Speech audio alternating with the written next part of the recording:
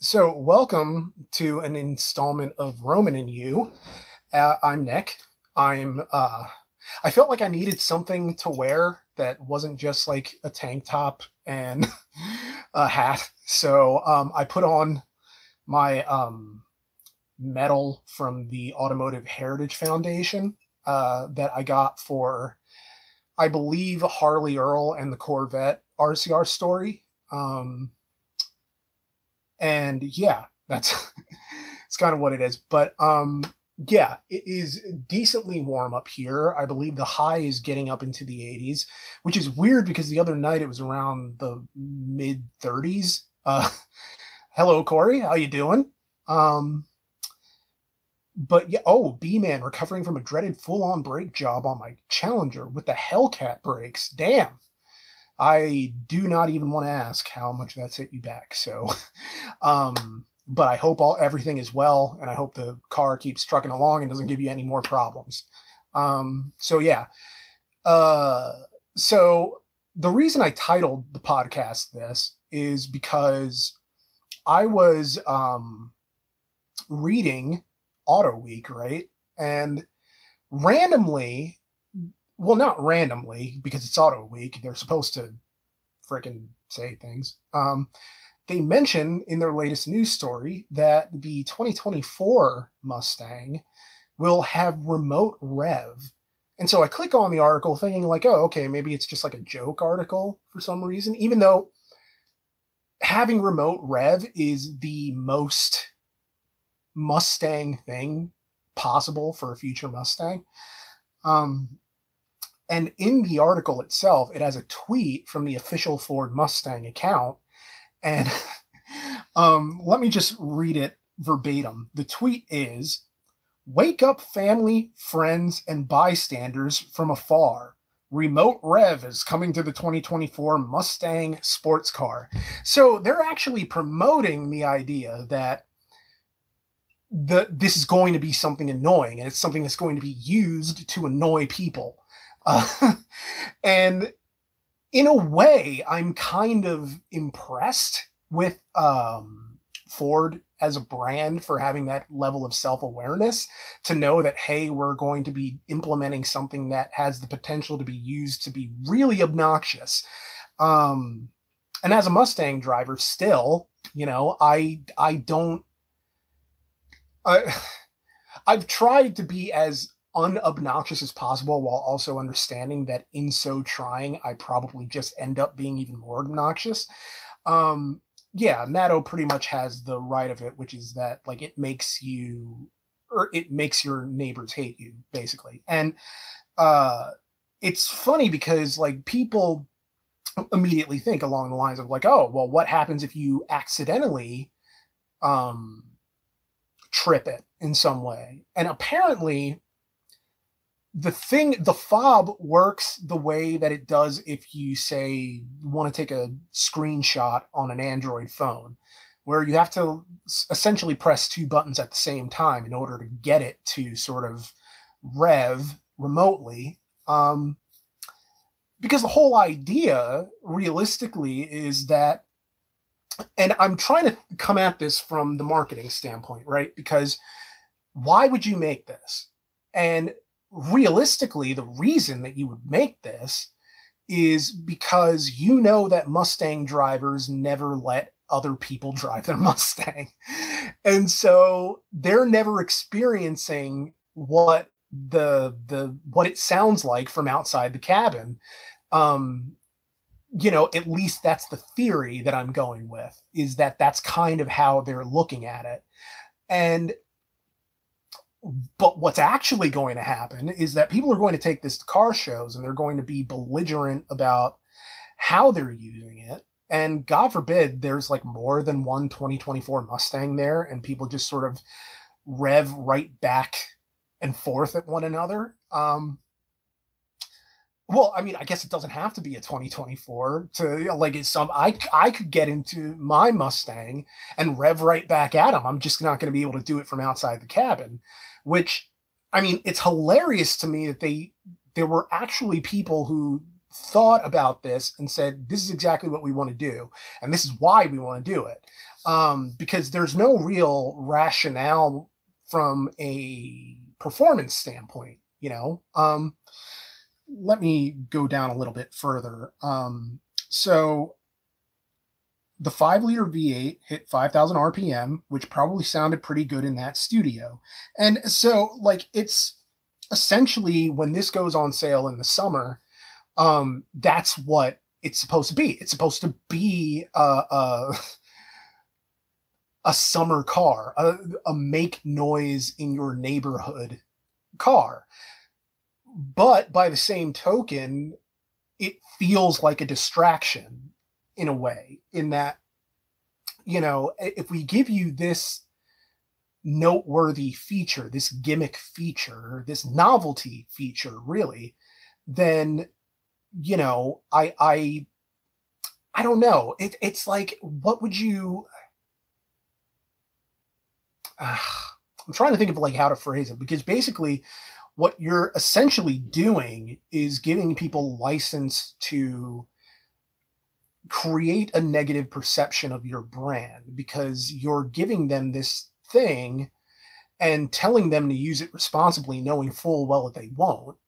And it feels like it's meant to take some of the focus away from the whole argument of whether or not modern, like the Mach E, actually counts as a Mustang, because people feel like it's gradually getting away from us, this idea that internal combustion is going by the wayside, and that by 2030, you know, they're going to come and take my car, they're going to like, and I mean, that's not going to happen. But by the same token, as electric cars become more accepted and the proliferation of the electric car takes hold, then, you know, it's just something that automakers are kind of preparing for by presumably creating these gimmick features, so that then you can sort of say, well, you know, here's something else that I'm getting. Now, granted, this isn't on a Mach E, clearly, but the notion being that, you know, we're still going to give you a little bit of novelty to keep our regular cars in the headlines as EVs take hold, because now, like, federal credits are are just something that more people are getting hold on. You know, it's because it's new cars, but it's used cars too. And over time, you know, people are going to look at those tax credits as further incentive to just make the EV jump. I mean, if I had the money, I would, and if I had the space, like if I had a garage, I would probably consider it. But it's not something that makes a whole lot of sense for me right now. So, I mean, and also, like, there aren't a lot of electric vehicles whose style I really like, because they all have this same weird, like, crossover appearance. But what's funny is that the Rivian was amazing. Like the Rivian that we reviewed, it was an amazing truck. That just, I was so impressed because I was not anticipating that. It's an incredibly fast truck, incredibly spacious, comfortable. The design, everything is intuitive. It's well integrated.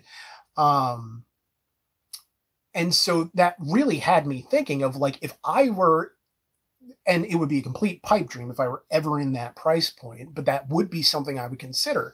But it is at this crossroads between practicality and sort of being superfluous. But then, like, every truck is kind of superfluous unless you're using it for work. You know, if you don't have a pragmatic use for a truck, then what possible reason is there to actually have one other than being gratuitous? Because you enjoy driving trucks, you enjoy driving something with size. If I had the means to be able to drive something with more size and not sitting so low to the ground or being as chintzy as my Mustang is sometimes, I absolutely would do that. So it's not a judgment, but it's just an observation in that regard. So yeah, I think I had some questions up there. I don't think they were super chats, but I still like to get to those. because, you know, you guys are paying me with your time. Let's see. Oh, we've got a lot of people just like ragging on the Mustang feature. It's like a big dick energy feature. I love and hate the idea. Love it for the memes. Of course, it will be on automatics, right? I have longed to establish my D-bag creds without having to be there in person. Thanks, Ford. Someone at Ford must have seen an episode of Knight Rider and thought of the remote idea. Yeah, Knight Rider's been influential for decades now. Those upper middle class high school parking lots about to get even worse. Don't you know it? Having come from an upper middle class high school. Although, I don't know, the parking lot was kind of nice in my high school. Like, people weren't being jerks or anything. I guess I lucked out by going to high school with like a lot of really nice people. But yeah.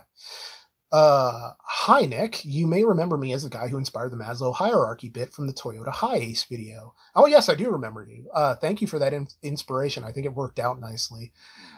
Quick question for you. What are your opinions on the modern Mustang styling, Mach-E included?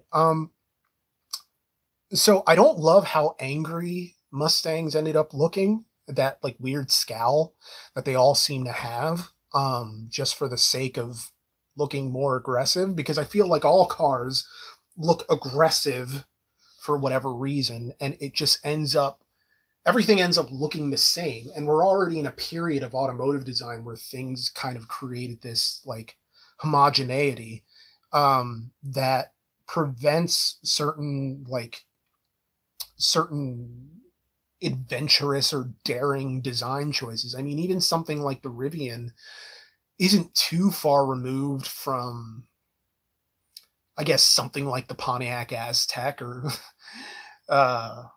something like the Acura RSX, in that sense of having the same boxy, curvy dimensions that modern cars tend to have, that isn't really all that aesthetically appealing. But by the same token, I understand that as the design philosophy surrounding Mustangs changed, so too did the presentation, the performance, so that, you know, it kind of looks a little bit softer as you begin integrating more EV type design, because the EV design almost necessitates this rounded, bulky aesthetic. And so in the trade-off, you kind of have to compensate where you can to make it look more aggressive over time. And so, I mean, I was on record for our Mach-E review as having enjoyed it. To my mind, it is a Mustang. It's just a different Mustang, in the same way that, you know, purists probably had an issue with Fox bodies in the day or whatever. I don't even necessarily know. It's just weird to me that, like, it would be weird to feel like I would be gatekeeping Mustangs and what they are, because I feel like that's kind of what evolution in the auto industry is. It's change. It's trying different things, even if you end up walking them back after a while because they're not sustainable as a feature, as a choice. So, overall, I don't mind the Mach-E as a car. Aesthetically, I don't love how it looks. But that's just because, for me, it looks too much like an SUV. It's too much like a I don't know, insert middle management profession here, type car. It's not, it catches attention for almost the wrong reasons, in that, like, you see the little Mustang symbol, you're about to ignore it, and then you see the Mustang symbol, and then it catches your eye because you're like, well, why does that have a Mustang symbol on it? Oh, it's an EV. But the performance wise, like, no notes. It is what it is. But yeah, let's see. Scroll on down. I wonder what's the best comparison to electric car transition from gasoline cars. Nothing that could come to my mind is similar. I would say like silent movies to talking pictures, because when talkies started to come out, everyone thought it would be the death of cinema. Well, not everybody, but there were people who thought like, oh, that's never going to take off. You know, just the idea that, oh, like cinema is going away because people will be able to hear what is being said. That's just weird to me. Um, Possibly the transition from films to television, or radio to television. The idea that maybe television wouldn't really catch on in any meaningful way, which I think is kind of absurd. Because why wouldn't people want visual stimuli in their own home at their convenience? Like, sure, radio's great. I spent a lot of time as a kid literally listening to the radio at night in prime time hours of, you know, it's strange. I used to fall asleep to Delilah, who was kind of like that relationship radio lady who would kind of play dedications that people had. And I just found it very relaxing. And it's kind of how I fell in love with 80s music, that and Grand Theft Auto Vice City. Because yes, I was alive in the 80s, but I mean, I was not entirely cognizant of everything around me. Like by 1989, I was like 4 years old, so isn't a whole lot to remember about it. Let's see. Ioniq 6 was a big surprise how sedan it is at the New York Auto Show. Oh, that's right, the New York Auto Show. It's weird because we would go every year and now we're not, because that's like over. Were there more people there than last year? Because there weren't that many people last year, in terms of automakers, not literal attendees. I just mean like a lot of the major brands didn't really show up, which was, it kind of factored into our decision not to do it anymore. The Ioniq 5, if I remember correctly, was World Car of the Year at that show last year. So it wouldn't surprise me that they come correct with the Ioniq 6. It doesn't even surprise me that it necessarily looks super sedan-like, because the Ioniq 5 kind of has that lean, almost muscular sedan look, which is not to say muscle car, but just that it has a lot of the styling of the more traditional internal combustion car or sedan option. But yeah,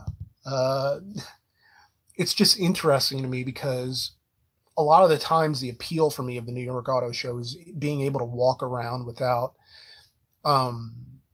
having to worry about being in people's way.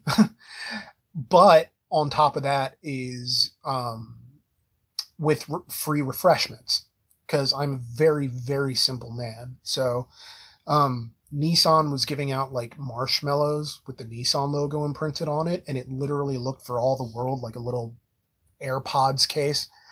And yeah, that was enough to keep me happy. Like, feed me coffee and I'm happy. But yeah. So Starlight Alchemist adds, the disliking of aggressive styling is understandable, to be honest, but like a body style, in my opinion, it's just become a normal trend to build new styles off of. It's a good point. Remembering the average driver sees cars as appliances rather than a piece of art. That's true, Bogdan. I mean, not everybody views cars as art in the same way that not all people view art as instructive.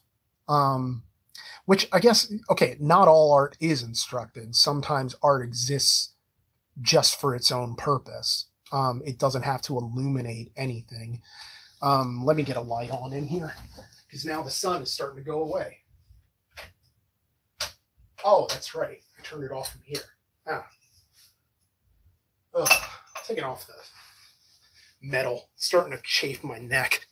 Oh, there we go. I didn't wear this shirt on purpose. I just but I don't mind that I did because now it gets to maybe trick people into thinking I'm in shape. um, let's see. You can't go more than like 5 minutes without uh, talking mess about yourself, Nick. Why is that? So let's see. Bogdan Oros goes on to say, but now we're starting to get into the psychological subconscious analysis from a marketing standpoint. Know your target demographic. I mean, yeah, I think a lot of the things that we ascribe to consumers is how marketing works. You figure out what your base wants, and then you give it to them, and that's not always going to be the correct prediction. You know, I don't think that automakers necessarily could have predicted the SUV boom in the late 90s and early 2000s. You know, but in a way, I think it's a continuation of the notion that, you know, automakers were kind of caught off guard by the rise of imports and the rise of, you know, the minivan and all these different things that sort of came along at a certain time, that were reflections of what the public was really into, right? Because imports took off because they were smaller, cheaper, better gas mileage.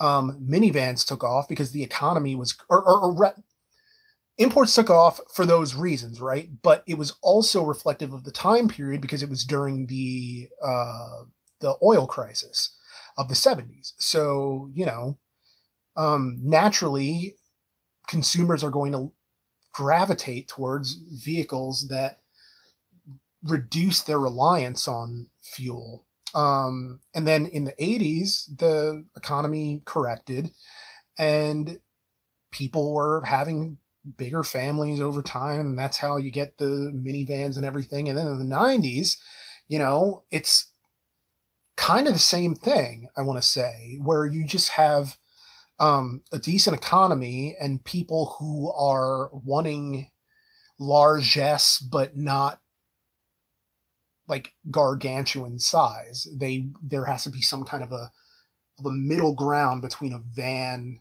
and a sedan, and that's kind of what you get with an SUV. And then people find that, yes, I can have size, but I can also kind of have something equating performance there too. So you see those things become more important, and all automotive sort of hype and success is a reflection on the time in which it was manifested. So that you see EVs taking off now. Well, look at what gas prices are. And it's just always going to be like this. It's always going to be this give and take and push and pull between automakers and the consumers to whom they're trying to appeal. So yeah, that's kind of how it goes. I don't even remember how I got on that. Sorry. But yes. Marcus King, on the subject of the Mach-E, I believe, says, it's a Mustang the same way the new Jeep Cherokee replaced the XJ. A very different version, not true to the original characteristics. They could have gone EV and kept true to the spirit. That's a fair opinion, you know? It's not necessarily something I would disagree with, because even if I ended up having a different experience with the Mach-E, just because I know that there are people who feel that the Mach-E doesn't capture the essence of the Mustang, but like for me personally, it does, if for no other reason than for how it performs, for the straight line acceleration that I experience, for things like just the overall characteristic of aggression. You know, it's very weird. Like, it has a very imperious stance. It looks like it wants to loom in front of you and over you, like it's encroaching into your personal space. It's a very strange thing that you don't really get from it when you just see it on the road in traffic. But like when you're up next to it, it's weirdly like confrontational. I don't know how to explain it. But it's the same type of vibe that I get from other Mustangs. And actually I get more from like Dodges, really, like a Hellcat or something. But I mean, in that way, I kind of feel like it hovers around a generally Mustang-esque spirit, but I don't have any arguments with people who feel like that's BS, because Mustangs are supposed to be more throaty, more powerful, more tactile, and just punchy. I don't know how else to put it, but let's see.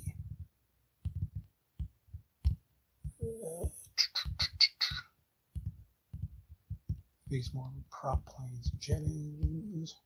Hey, howdy, folks. Noodles Extra MSG says 2023 New York International Auto Show had a lot more makers. Mazda didn't show, though.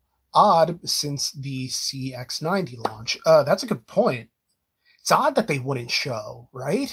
I mean, you would think that would be one of the crown jewels of the show, if for no other reason than because I've been seeing, I literally right here on my tablet have a write-up about, the new fucking CX, blah, blah, blah.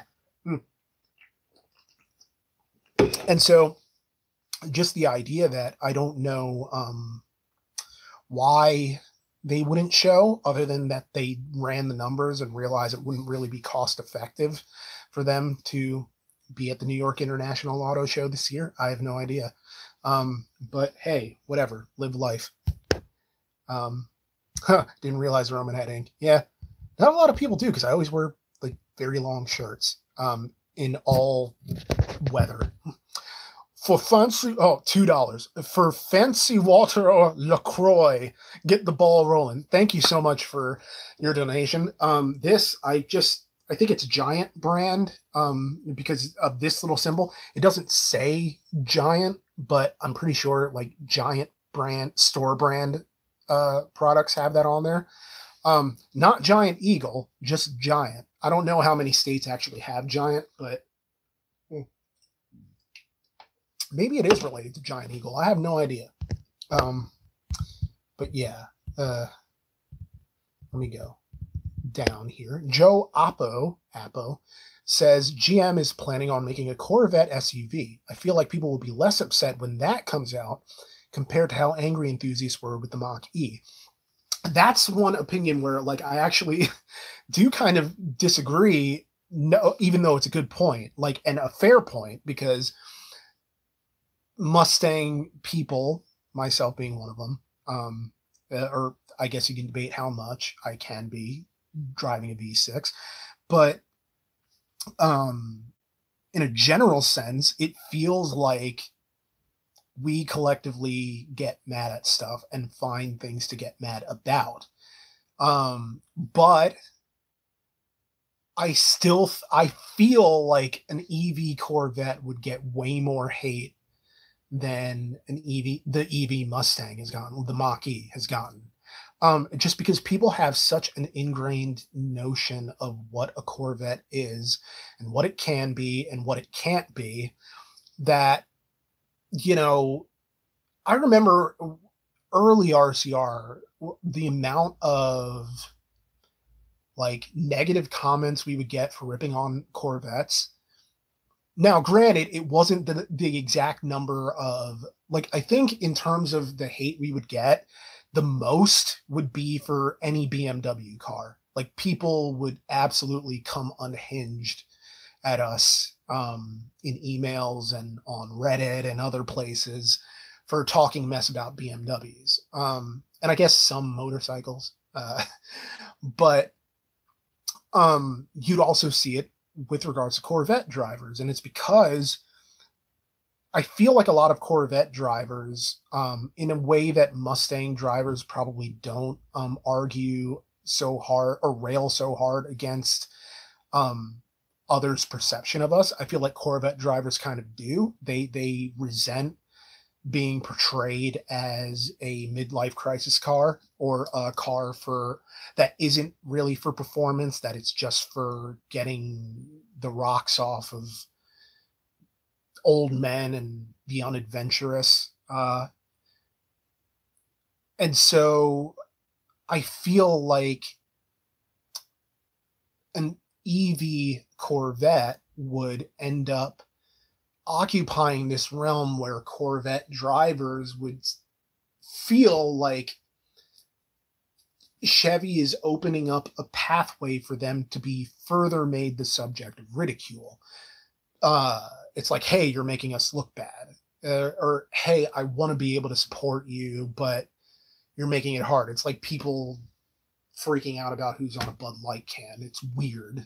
But again, like, I don't actually know that that's how people are going to react. It could just be projection on my end, because I see how people reacted to the Mach-E, and I want to believe that for as bad as Mustang people can be with regards to defending territory, that Corvette drivers would somehow be worse. But I don't actually know. So, yeah. Let's scroll.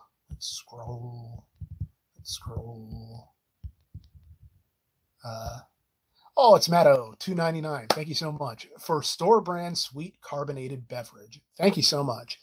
I got to talk to Brian about doing our nonstop live stream of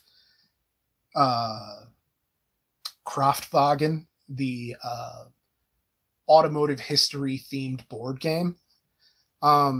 So that we can raise money for travel and for me to get another car. Again, if I were smart, I would just do a GoFundMe and call it a day, but I don't feel like I deserve it. And I don't feel like people would actually donate, just because it would be sort of like oh, he's so far up his own ass for doing this. Oh, look at him e-begging. It would make my life insanely easier, but I understand that, like, I don't always get easy, and that's not always what we get to have as people. So what I want to do is be able to provide something that would give you some kind of value, so I don't feel like you're just giving me something for nothing. So I wanted, like, me, Brian, and potentially 2 other friends would just get together, live stream this board game, and hopefully raise money that way, and it'll be all gravy. Because otherwise, I'm basically like, I'm going to save here and there as much as I can, but life is not at a situation right now where I think I can make a different car happen. And if I could go back in time, I never would have made the whole, like, hey, I'm selling Betty thing. Just because I thought, like, I don't know, I was optimistic, and I thought, like, I don't know, just things popped up that required the money more than a car would. So, you know, because I just got my CPAP, I had to pay for that. I have to pay for, you know, just accounting, all these other, I don't know why I'm going through my books with you guys. It's not important, but, I'm just explaining where I'm at. And also, why I'm so excited about Monday, because it is a new episode of RCR Stories.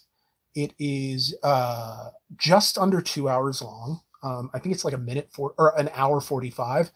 I'm really excited to share it with you guys. And hey, if you want to help out that way, I believe that, like, YouTube has a tip function that allows people to tip directly onto videos that they like, sort of like a super chat, but it's not like live.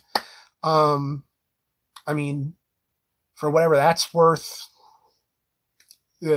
But barring that, you know, just when it drops, share it, engage with it, and hopefully that will help, you know, like, leave a comment, leave a like, leave a subscribe, tell other people to do the same, just so that we can sort of get to a point where RCR stories can happen more frequently than they do, just because, I don't know, like, I'm trying to make them happen more frequently, but that's not always feasible. So, because other things require my attention with RCR, you know, like We have a shoot this weekend. We have like other stuff to do. I have to finish up the Delaware review for this channel. So yeah, there we go. The 1KEA, good evening, Roman. I found a 2002 Toyota Avalon XLS with 198,000 miles for $3,000 in Butler, New Jersey. Are you still accepting leads on affordable, reliable daily driver vehicles, or have you already found it? No, I've not found it. I will be accepting leads on cars and leads on future RCR story suggestions for as long as you feel like giving them to me. So regular cars, theroman@gmail.com. I do get a lot of them. I read every single one. Please know that. I read every single one of them. I just don't have the time in the day to respond to every single one. So, I mean, just bear with me. I might be able to respond. I might not, but please know that every email is read and appreciated, and just thank you. Let's see.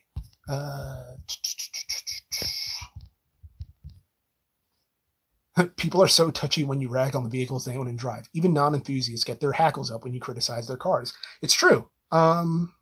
But I get it, because it feels like it's a reflection on you as a person. And that's not really what we're trying to do. We're making a supposition based on not always empirical evidence or data, but a lot of it comes from personal experience of people we've encountered. So that when we create a character of a certain type, it's not just coming out of the ether. Like, that doesn't mean it's based on a specific person. It just means that it can sometimes be an amalgam of people we've come across in our lives and whom we've met over time in reference to a certain car. So yeah, that's kind of how that goes. Let's see. Let me go down. Keep scrolling. Keep on scrolling. Sell, customize, roast my car to each donor and post a compilation as content. I mean, that's honestly not a bad idea. And someone else says, another video's regular roasting subscriber cars would be absolutely hilarious. You know, it is getting to be car show season. So it's pretty much the time of year to start making car show videos again. So I hope we'll be able to do that. I have a craft show coming up on, I believe, June 10th. I'll announce the actual location, but it's a car show, craft show, or it's a craft show and a car show. So I'm going to be there selling crafty things with my girlfriend. And I am going to offer RCR merch to anybody who comes by and says hi and buys something, and I'll just throw in RCR merch for free.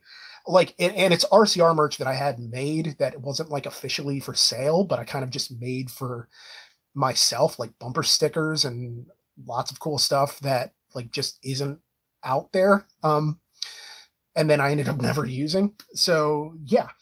And then, so I'll just give that away. And then at the end of June, we're actually having a fan meet, Cars and Coffee, at the Too Many Games Festival in Oaks, Pennsylvania, followed by a panel that we'll be doing in the show itself, not to be announced or determined. So yeah, let's see.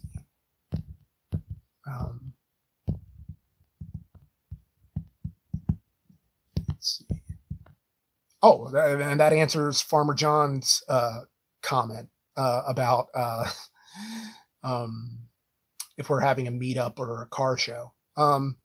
The car show is going to be in Pennsylvania because that's where we're based out of. That's kind of like the thing with us, is that because we're not really like, I don't know, we're not in the most metropolitan of areas, although I guess we are kind of close to Philadelphia.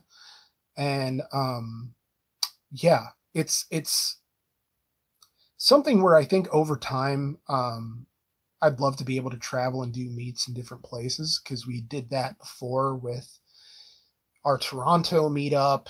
And yeah.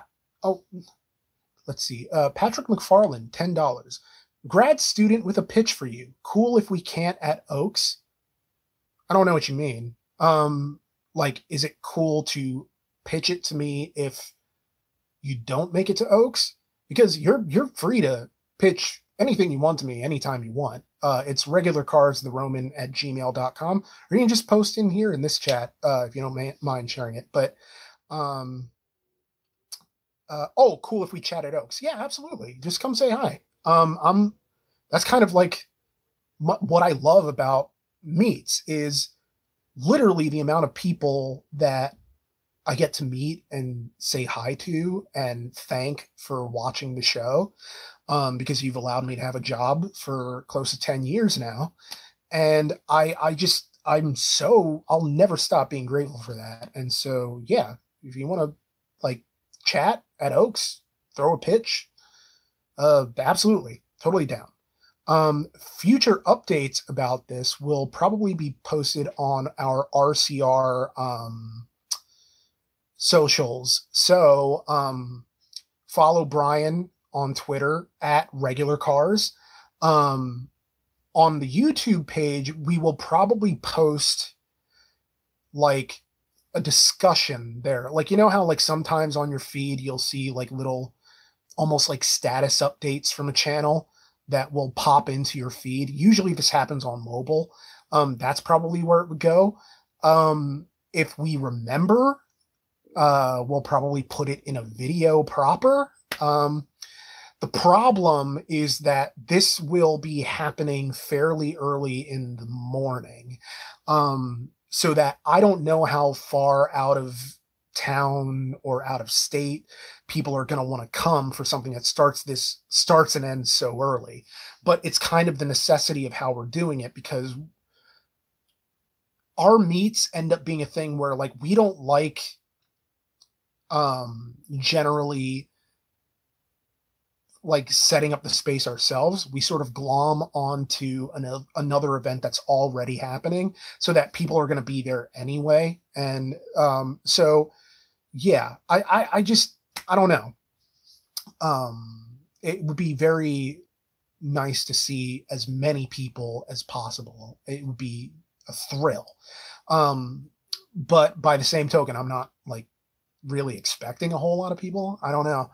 I want to say it's going to be like an 8 or 9 a.m. start time around there. So I don't know. I guess we'll see. But yeah.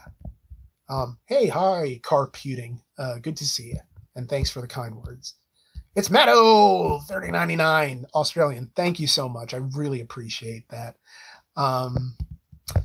You said, would you consider doing tour shirts for RCR Australia and future international adventures, or even release shirt designs from old road trips? I need a shirt that says Pacific Fister on it.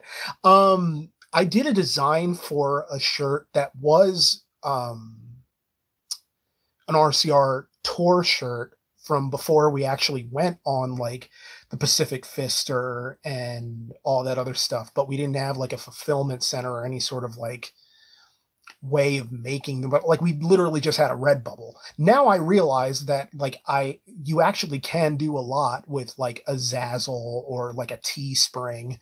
So I'm going to look into that. But for now, what we just have is what's on our official website at regularcarreview.com, singular. But hopefully, like if I get the time, like I really want to start like designing stuff and hopefully turn that into something, because I have so many ideas and I just haven't implemented them yet. And I feel like I'm just like sitting on a potential gold mine and missing out. So I really have to do that.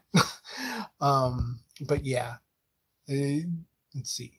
I know what it's like to glom onto something. Yeah. Yeah, as far as have you and Mr. Regular discussed the implications of Chat GPT yet? I'll be very interested in a meta RCR story where the two of you deliver an interspersed impassioned monologue on the topic. We haven't spoken about it per se, but I am kind of Chat GPT isn't what I'm interested in. What I'm interested in is like the AI voice cloning.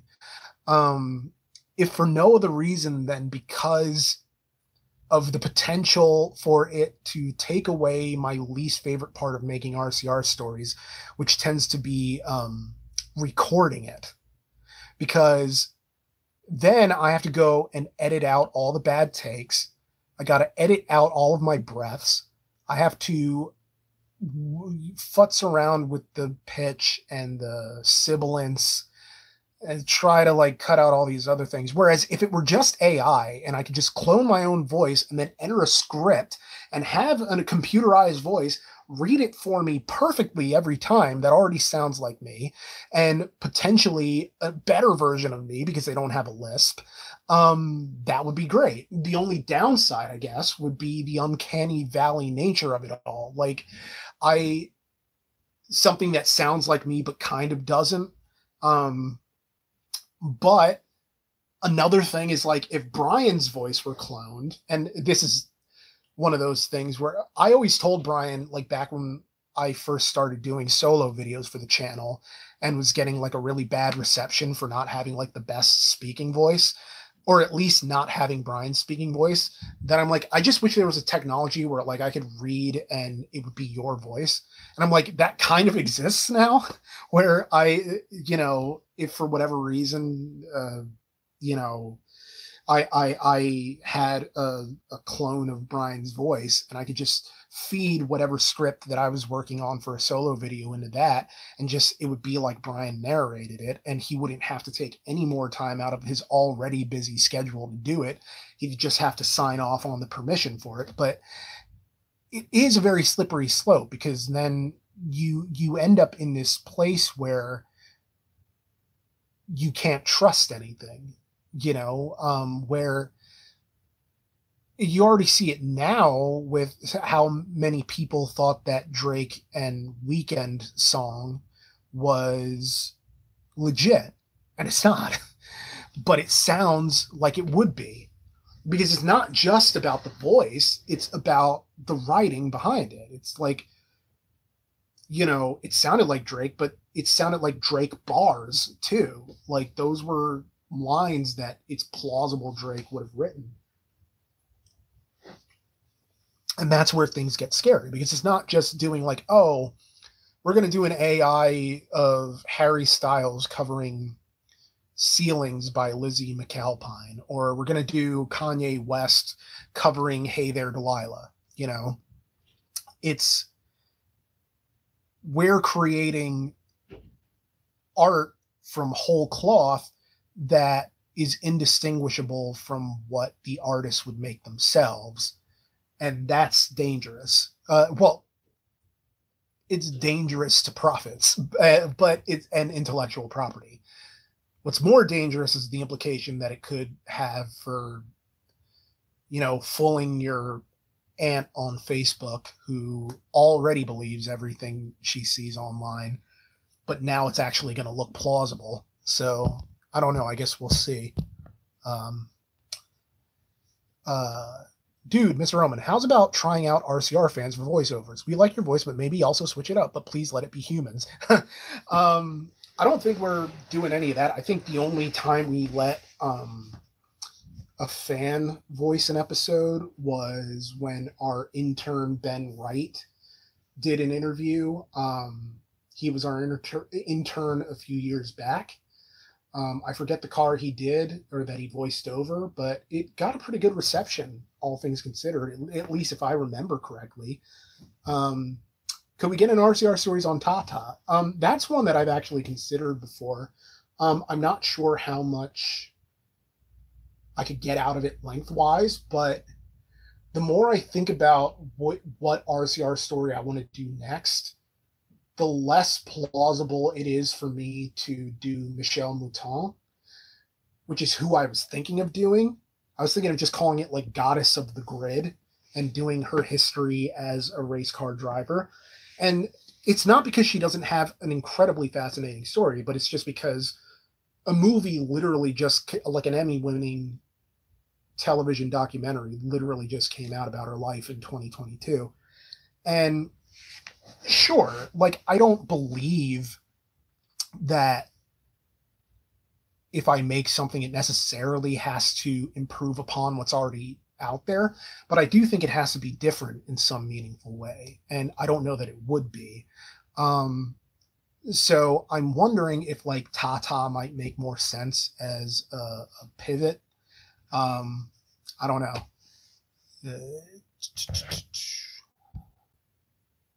Yeah, twice as long as needed, and a bunch of, let's see, adding on another.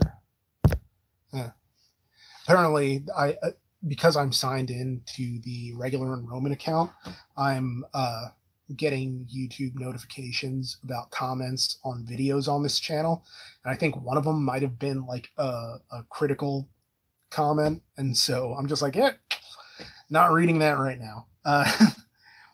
It's something where, you know, it's all part of learning and growing, right? Because everything is about trying to figure out what people actually want from your content. And I don't mind criticism as long as it's like actually constructive, you know, like it's actually, because I think I've learned a lot from people who kind of said, well, if you do it this way, how about doing it this way instead of like, here's the idea, but also like it doesn't have to be a compliment sandwich. It just has to be like, hey, you know, this didn't really work. How about doing this? You know, that's fair. But let me see what else is in the news, which is let's see what else is in the news is the death of every podcast, but also the death of every stand-up comedy set. Yeah. Let's see. The EPA released its list of eligible battery electrics, plug-in hybrids, and fuel cell vehicles on Monday, just before the tax deadline. As of today, certain new vehicles, such as the 2023 Jeep Grand Cherokee Trailhawk 4xe and 2023 Jeep Wrangler Rubicon 4xe, are eligible for federal tax credits of $3,750 or $7,500. Used battery electric and plug-in hybrids also qualify for credits up to $4,000. That's kind of a big deal, representing an additional incentive that could pull in more first-time EV and PHEV drivers, buyers, whatever. I don't know how to talk. Talking is hard. So I do wonder if people want EVs to really take over in the sense of, do they actually view the credits that they would get as worthwhile enough to want to make the jump in the first place? I mean, if I were getting paid to drive, I don't know. It's not the same necessarily as being paid to drive something, but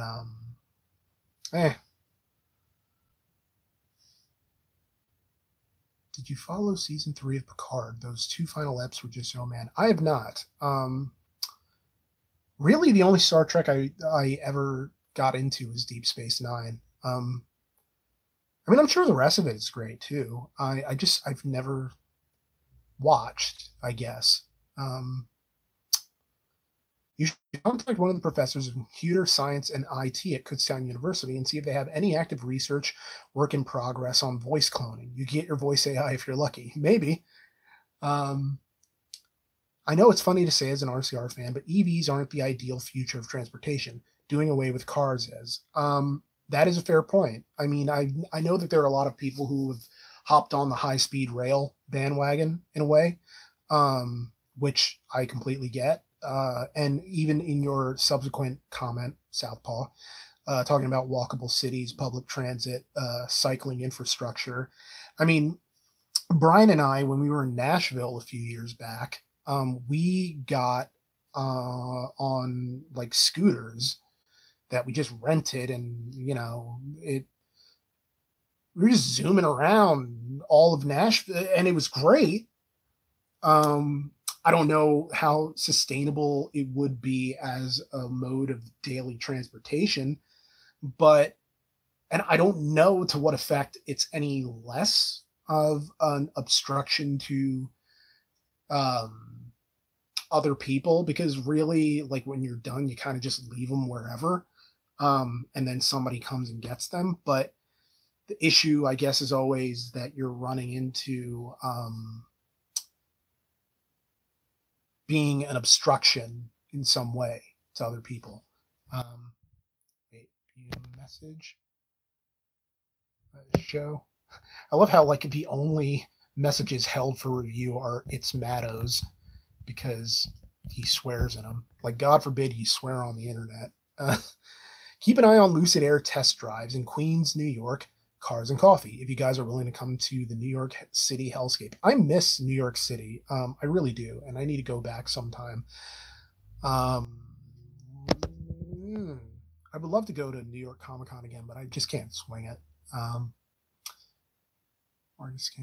Cars will always be a necessity. Public transportation is 100% key and should be the focus and primary mode of transportation, but we can't discard automobiles completely. Yeah, people, they view it as an instrument of their freedom and their autonomy, their freedom of movement.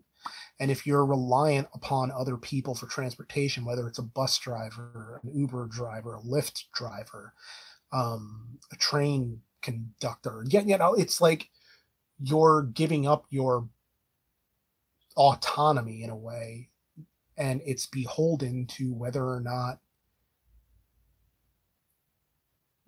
there's transport available. It's like being a kid again almost. Getting a ride from your older brother or sister, or from your mom or your dad or your uncle or your aunt, or from a friend, anybody who has wheels that can help you out. And yes, it's better for the environment, but it's probably cheaper too. Um, but it's less convenient. And I think the world turns on convenience. They live or die on how accessible and how much easier life is being made through manifesting these different outlets of transportation. So electric vehicles will catch on more when they become convenient. And when the people of the lowest income level are able to drive them, and when the infrastructure gets to be so good that people living in an apartment can drive them, that you don't need your own garage, that you know changing your car battery is as easy as changing the battery in your Amazon Fire remote. Not that I know that it would ever get to that point, but it's just things would be, I don't know, it has to reach a level of convenience that outstrips the inconvenience of, say, having to remember to charge your car, to where remembering to charge the car is cheaper than having to remember to stop and get gas, like that type of thing. Like, I know that there are other barriers in the way, like range anxiety and all that stuff, but people are always going to find a reason to detract or to talk themselves out of something that in the abstract might seem like a good idea. But yeah, um, high-speed rail doesn't make sense for rural Americans. I live in a small town in Montana. Ain't nobody building high-speed rail out here. It's not cost-effective. Cars are king. Yeah, that's kind of like, it's different because that was kind of the similar argument for like high-speed internet, of like who's building it way out in the boonies, but or who's making it available out there.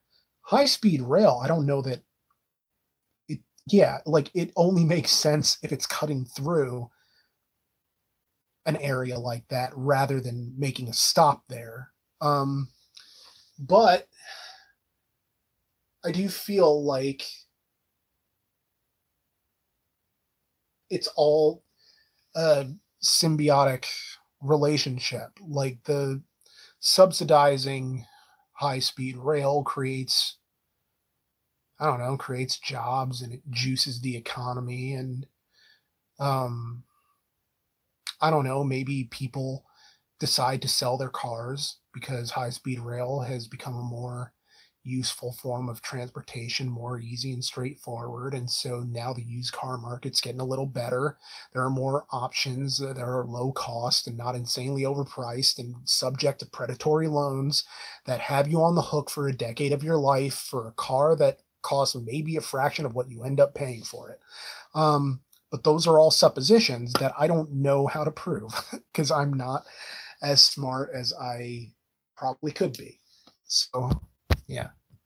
Um, Hello, airheaded aviator. Um, let's see.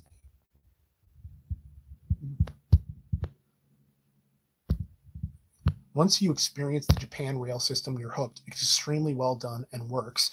Japan has always been a bucket list location for me. I've always wanted to go there. Ooh. I mean, I thought like I mean, I could die happy because I've been to England, which is a kind of a weird thing to say. I feel like people in England would probably think that's a ludicrous thing to say, to be like, you know, I've been to Pennsylvania, I can die now. But I always wanted to go to the UK since I was a little kid. Um, and yeah, I was incredibly happy to be there. I loved every minute. It was a small town village. Um, wasn't really like big city vibes. It was very small town vibes. I adored it. Um, yeah, and I would love to have a similar experience with Japan, but in the opposite direction of go full metropolitan, go into the city, do all that cool stuff. Um, but yeah, um, yeah, that shit works in Europe. Holler at me when we're crisscrossed with trains. We're a lot bigger than Europe and Japan, bruh. Make it work. I like my cars. Fair opinion. Fair opinion. Um, Finding Mercer writes, lived car free for years. It was great. No gas, insurance, maintenance. I could sleep on my commute, didn't have to worry about parking, etc. Agree that it is difficult with US density and zoning.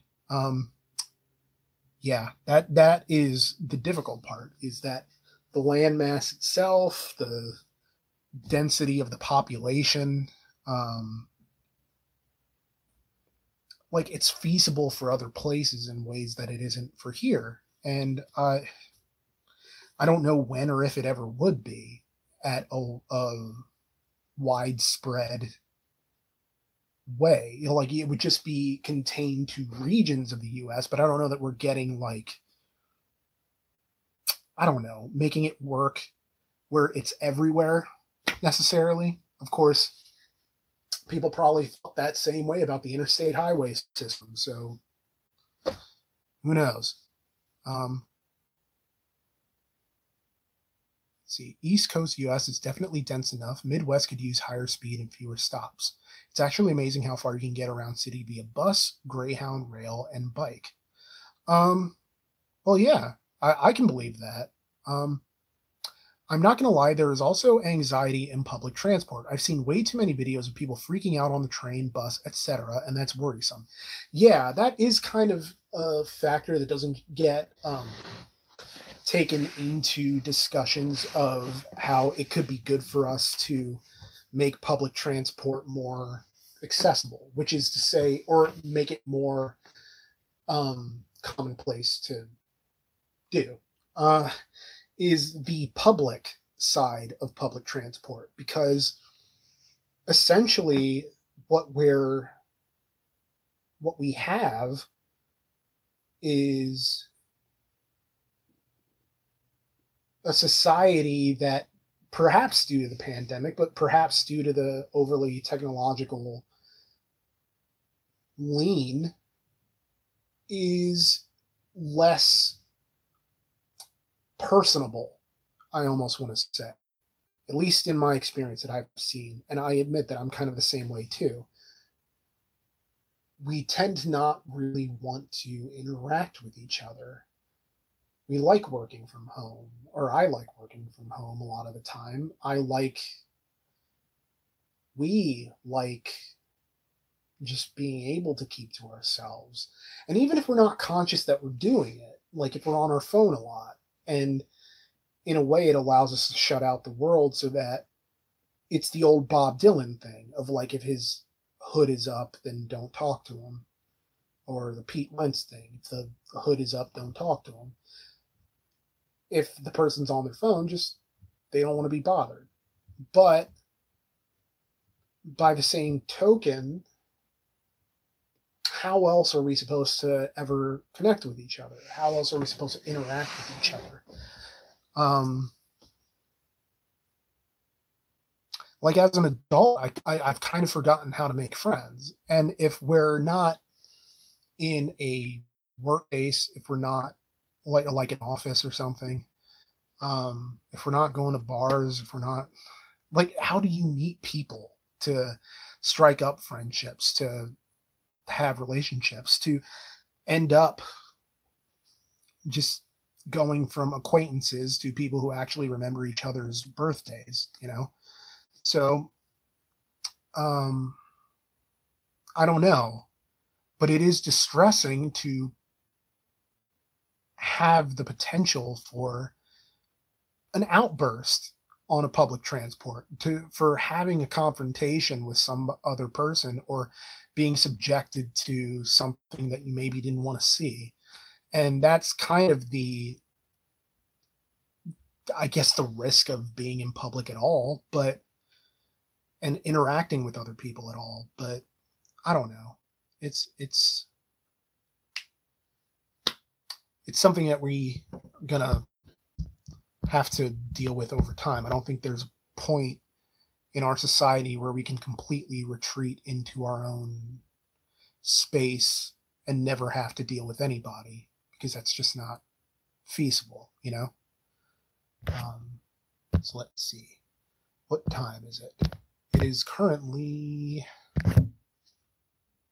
8:16. All right, I'll keep going till like, let's say 8:30. Southpaw. China's is super standardized. Everything is the same, but in a good way. It works really well. Built it up insanely fast as a result. I assume you're talking about the high-speed rail, I think. Airheaded Aviator says that's an important point. The interstate highway wasn't a forever. Zoning and state lines were a barrier those defeated. Why not trains or other options? Fair.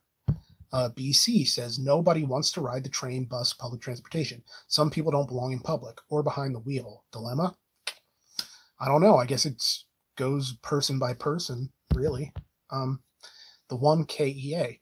I live next to the Northeast Corridor and have used it to travel into and out of Washington, D.C. It's a fantastic way to travel and avoid the stress of driving. I would love to ride a Keystone train. Totally understandable. It's a way to reduce stress if you don't mind being around other people. So, yeah.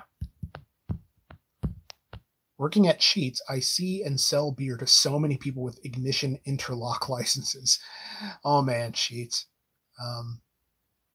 It's half the people I've ever known have all worked at Sheetz at one point or another. It's one of the, I do wonder to what extent, like if you ranked Pennsylvania employers, like what percentage of Pennsylvanians have worked for Sheetz at some point in their lives? Let's see. The more I learn about, or a rational dive says, the more I learn about fixing cars, the more I resent the fact that people in most cities here in the USA need them. Making something so expensive a basic necessity in dense areas is messed up. Yeah, it's true. I mean, like, you look at New York City, and it's to the point where, like, I wonder why anybody drives in New York City, or owns a car in New York City, just because just the clutter and the crunch of density. It's huge stress. All of the stress. And so I almost feel like it'd be a waste of money to have a car in a big city. But again, some people need that freedom of movement, to not have to rely on somebody else to get to where they need to go when they need to go there. So I get it. Yeah. Papillon Cycles says mass transit needs density to work. Suburbs lessen density. Suburbans like cities, but not in suburbia. Mass transit costs. Suburbia doesn't like cost. Yeah, that's a pretty succinct way of putting it. Yeah. Mr. Headcrab says, it's like anything. Most likely the people you see day to day are normal and benign, but the super rare wackadoos end up on the news. So everyone assumes that's the normal rather than the exception. Fair point. And it further ties into the subsequent comment by Airheaded Aviator, who says, is it, like, paraphrasing, is it any more distressing than seeing someone freak out in their car on the public road? I mean, if you see someone freak out in a bus or a train, it's not like that's the only place you can encounter that sort of thing, because road rage is a factor. I mean, for crying out loud, one of the biggest shows on Netflix right now is called Beef, and it's tied into like a road rage incident. And so I think road rage has that same, or possibly, well, almost certainly, like a more intense and immediate burst of distress, so that there is the feeling of being threatened. Of course, I don't know that, because if you encounter somebody on a bus or a train who is a very immediate threat to you, then, at least in a car, there's some separation there. But it's all about navigating a world that is not always as conducive to harmony as we would like. Roman, thank you for your frankness, man. You got our respect for doing this because it's outside of your zone, and it enriches us all whenever you do this. You're awesome, man. Well, thank you so much. I appreciate that. That was a very kind comment. Southpaw, shout out to Harrisburg. They've been doing so much good stuff there for pedestrian and cyclist infrastructure and safety. I have a soft spot for Harrisburg. I've always liked it. I don't go there enough, really. But I guess I'll be there in the holiday season for the holiday show at the Harrisburg Farm Show Complex, I believe. I'll have to look it up. But yeah, going to be selling some stuff there.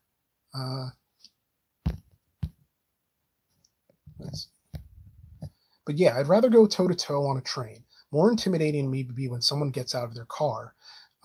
Makes my hair stand up thinking about what they could brandish getting out of their car. That's from Oldsmobile Thompson. Fair, I think that's something where people tend to assess certain dangerous situations in different ways, that, maybe it makes more sense to be behind the wheel of a car and to mitigate threats by literally like pulling to the shoulder, making a turn, separating yourself from the aggressor as much as possible, versus being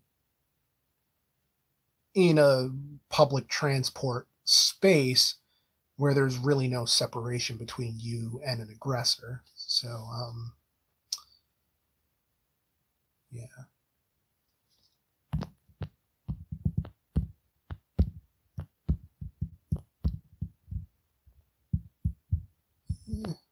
So I'm just scrolling, which I'm sure makes for riveting radio, or podcasting. But last couple minutes, about 7 minutes, by my estimation.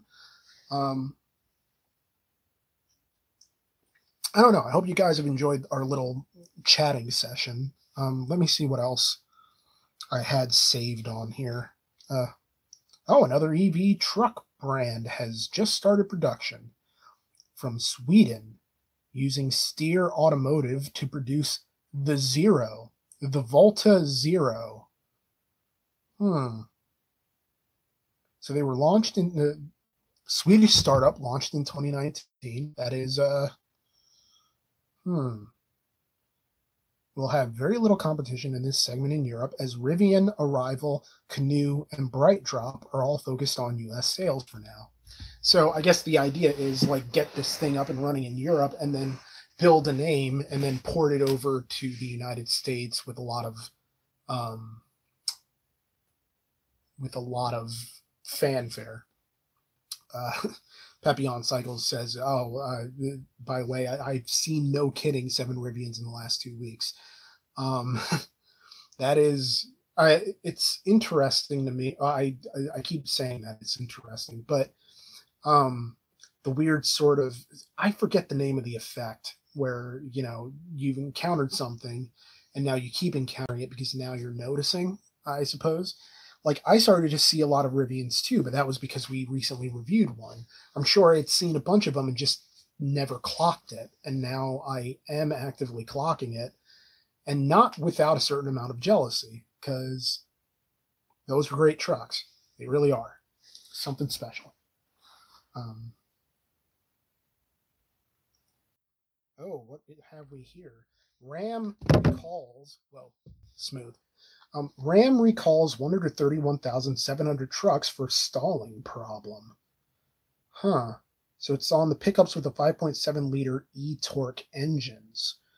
Um, Basically, the powertrain control module can cause an over-rich condition in the cylinders, which could make the truck stall.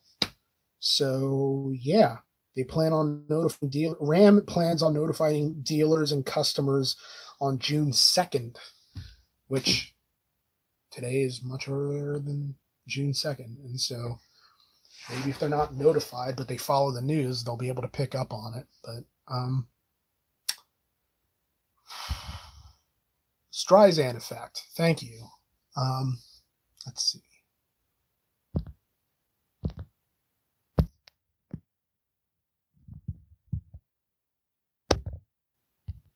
Rivians are interesting, but I'm not a fan of the proprietary charging mentioned on the RCR episode.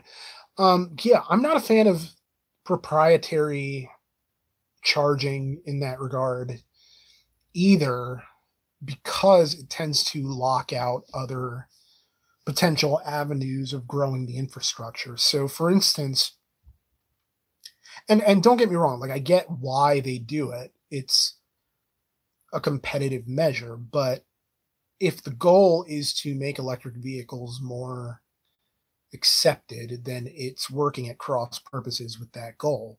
So, for instance, like all the Wawas here have Tesla chargers, and it would not surprise me to learn that it were some sort of exclusive deal. I don't know that, but I'm just saying if it were, I would understand it and it wouldn't surprise me.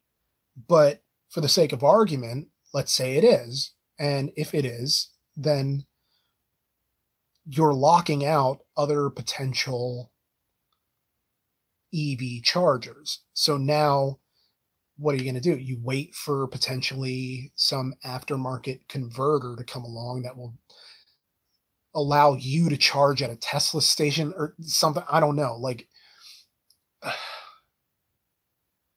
some sort of attachment for your car that allows it to accept a Tesla charger. But I get that it's not going to be universal everywhere, but I feel like if one manufacturer has already claimed a space, it prevents other manufacturers from setting up in that area too, unless it's a huge sort of like it's the King of Prussia Mall or something.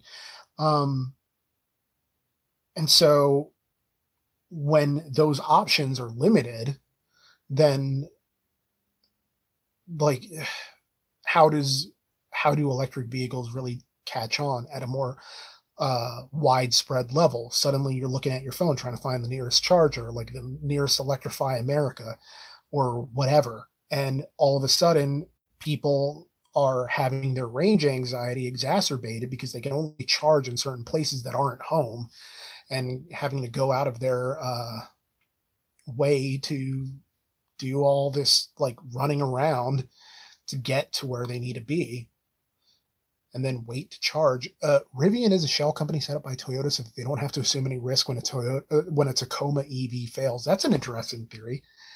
Um, I mean, I hadn't read that one before. Super Sheets is hilarious. Look it up. It's a double-sized sheets for the sake of it. That doesn't surprise me. I'm, if anything, the surprise is that there aren't more of them.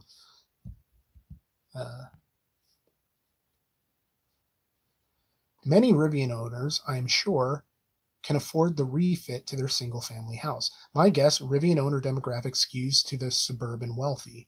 I would assume so. But yeah, let's see. Yeah, apparently,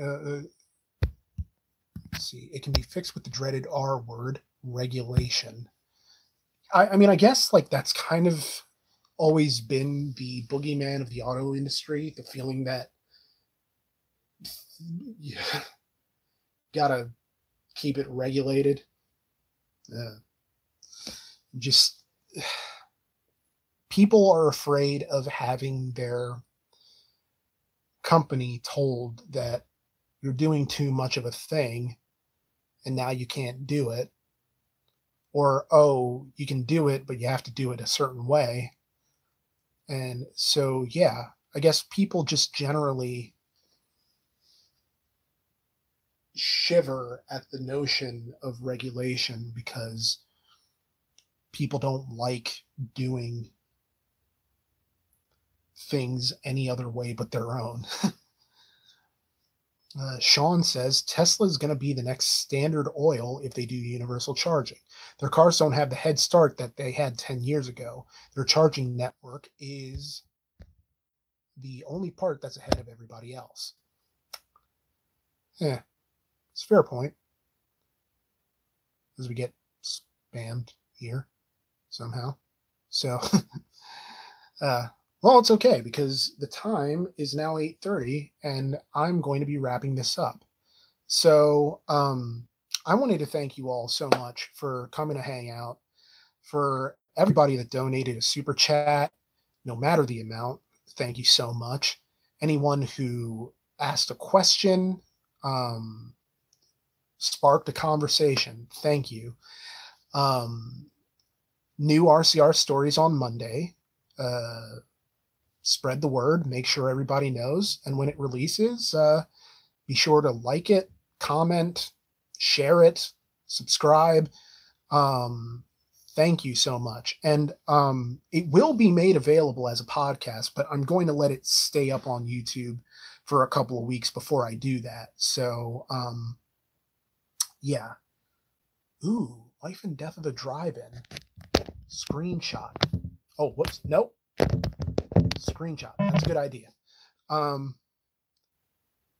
So yeah, thank you to everybody who donates to our Patreon. You allow us to exist as a much larger channel than we actually are. And thank you for your super chats. Thank you for watching the shows every Monday. With any luck, I'll be able to replace Betty at some point. But yeah, I am so just overwhelmed with how nice everybody is. So I hope you all have had a great week and have a great rest of your week and a great weekend to come and a great week after that. And thank you. I say thank you way too much and somehow it still doesn't feel like enough. But either way, have a great night and I'll see you next time.